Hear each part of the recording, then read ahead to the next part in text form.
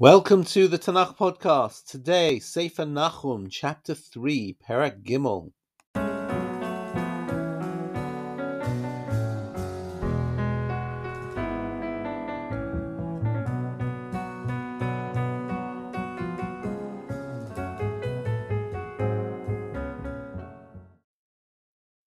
Our learning is dedicated to the success and safety of Chayalei Tzva Haganah Yisrael, to the swift return of all the hostages, and to the Refuah Shlema, the swift healing for all of those wounded in this war in Gaza. Today, chapter 3 of Sefer Nahum is a rather intriguing perek. Sefer Nahum is the book that prophesies about the fall of Nineveh and the fall of the Assyrian Empire. And whereas both chapter 1 and chapter 2 mention God and Israel, if you recall, chapter 1 spoke of Hashem's attributes, chapter 2 spoke of God's return of the Jewish people to sovereignty and peace. Chapter 3 doesn't mention God or Israel at all. All it does is speak about the demise of the Assyrians, the demise of Nineveh. So here is a summary of some of the key themes as we will read through the Perek. We start off with the title. Hoi, woe to Ir Damim. Woe is to the city of blood. Kula Kachash. Perek Mele'ah. Lo Yamish Teref. It is full of treachery. It is full of violence. Killing will never stop there. So the first thing we hear is that Nineveh is a city of violence, it's a city of blood. Possibly what they're talking about is the warlike nature of this city where they have unleashed violence across the region. So that's number one. Number two, we're going to see that the city is spoken about as if she is a woman, a promiscuous woman, filled with sorcery and witchcraft and black magic.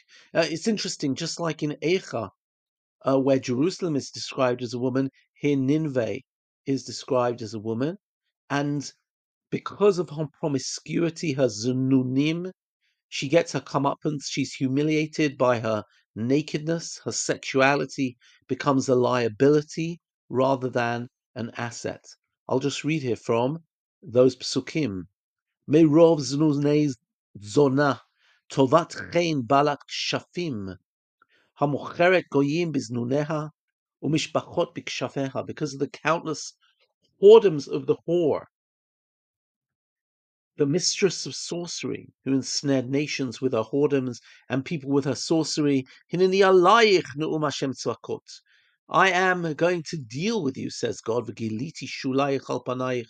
I'll lift your skirt up over your face. V'hariti goyim ma'arech u'mamlachot klonech. I'll display your nakedness to the nations and your shame to the kingdoms. V'hishlachti alayich shekutzim v'nibaltich. And I will throw all sorts of abominable things, maybe those idols or maybe those objects of sorcery all over you, and I will disfigure you. V'samtich kuroi, I'll make a spectacle of you. This segment ends with the phrase Me'ayin avakesh menachamim lach at the end of Pasuk Zayin. From where will I find consolation for you? And it really reminds us of Eicha, Ein menachem la. So that's the end of maybe the second theme, the theme where we speak about a city filled with sorcery and witchcraft and abandoned and shamed. The third section is going to talk about the relationship between Assyria and Egypt. Those are, of course, the two great superpowers of the ancient world. And in 663 BCE, under King Ashurbanipal, Assyria attacked the city of Thebes, which is called in Hebrew Noamon, and sacked it of all its wealth. And now what Nahum is actually going to say, essentially, is that what goes around comes around. So he says here in Pasuk Chet, Hatetvi mi Noamon, are you any better than Noamon? Ayashba yorim, which sat around the rivers. And let's remember that Nineveh also sits on the river. Maim saviv la shechayel yam miyam chomata. It was surrounded by water. Its rampart was the river.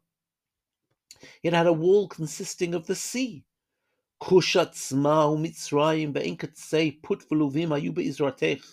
We talk about all the nations who assisted Assyria in the attack on Egypt, Cush and Put and the Lubim. And he says, Gamhila Golah al Chabashefi, right? All of you went into exile. In other words, sorry, no Ammon, Thebes went into exile. Hal Chabashevi Gam Olalea Yurotushu, Barosh Kol Chutzot, Val Nichpadea Yadu Goral. They dashed their babies, into pieces at every street corner. Lots were cast for her nobles. All her dignitaries were bound in chains. And now the Navi turns to Nineveh and says, you too shall be drunk. You too shall be utterly overcome. You too shall seek a refuge from the enemy. In other words, what you did to Noamon, what you did to Thebes, is going to happen to you. Theme number 4, the siege of Nineveh. And here we have a couple of different images. The first is a fig tree. When figs are ripe, all you need to do is shake the tree, and the ripe figs just sort of fall off, and you could just literally let them fall into your mouth. So Nahum compares Nineveh to a ripe fig, which is going to drop into the hands of the enemy.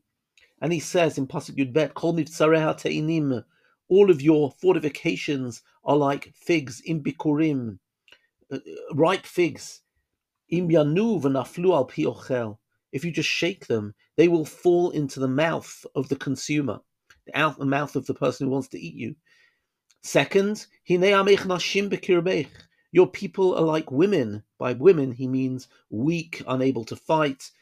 In your midst, lo'oivayich patuach niftechu sharei artzech achla esh b'richayich. They will simply open up the gates of your land and allow the fire of the enemy in. And the last image of the siege, Pasuk Yudalad, Mei matzor shavilach, go draw water. In other words, if there's going to be a siege, they need to draw water in advance to make sure they have enough water to use, to drink. Chazkim iftzaraich boi betit v'rimsi b'chomer hachziki malbein. And we see the people creating bricks, firing bricks in order to build up the fortifications. But of course, none of this is going to help, because if we now move to the 5th theme, we have the collapse of the army, the collapse of the leadership. He, for example, says, once you had more merchants than even the sky has stars. But what's going to happen is, Yelek Pashat V'Ya'of, like the locusts, they are simply going to take off their coats and fly away. And here we see the continuation of this theme of the locust, where he says, Min zarayich ka'arbeh v'tafsarayich k'gov govai hachonim b'gderot b'yom kara shemesh zarcha v'noded v'lo noda mekomo ayam. In other words, in the morning the locusts are all in the fields, but as the day warms up they fly off, and then you don't even know they've been there, but they leave complete devastation.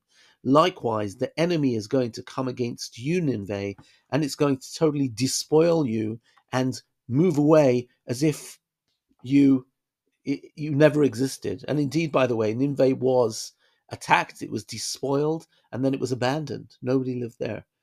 The conclusion here. Oh, by the way, in Pasuk Yud Chet, they talk about the leaders. The leaders are like slumbering shepherds. So Assyria is really in for destruction. And let's just finish with the last line of the Sefer, the last Pasuk Yud Tet. Ein kehala shivrech nachlam makatecha kol shomei shimacha takukaf alecha ki al mi lo avra ra'atech tamid. All of those who hear the news about you will clap their hands over you, for who has not suffered from your continual malice? So here, what do we see as we read this perek? We just see a blow blow depiction of the complete dissolution and collapse of Nineveh. So where does this all leave us?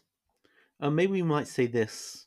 When we look at Assyria, we've seen a kingdom who are phenomenally cruel, aggressive, malevolent. This is an expansionist, imperialist entity with aspirations of global domination.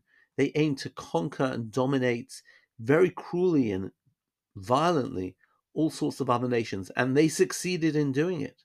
They exiled the northern tribes, they almost destroyed Yehuda. And in this regard, the book begins, right? El Kanov Nokem Hashem, or Baal Chema, God of vengeance, God of retribution.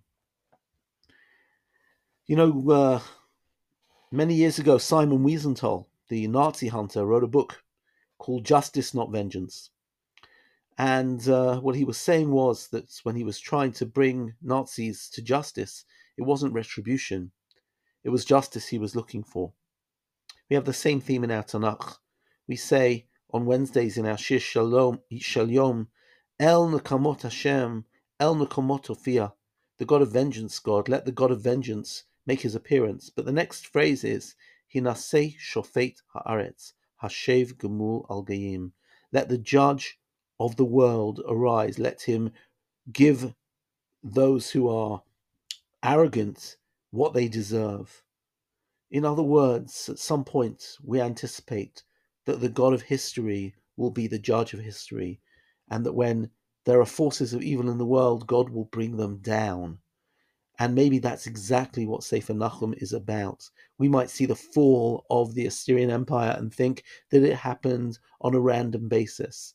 But what Nahum is saying is that God is involved in this equation, that Ohave Hashem Sinu Ra, that to love God is to hate evil, and that at some level Assyria represent that evil, and that it was part of God's plan to see them disappear from the face of history. That's it for today. Tomorrow we start another incredible Sefer, Sefer Habakkuk.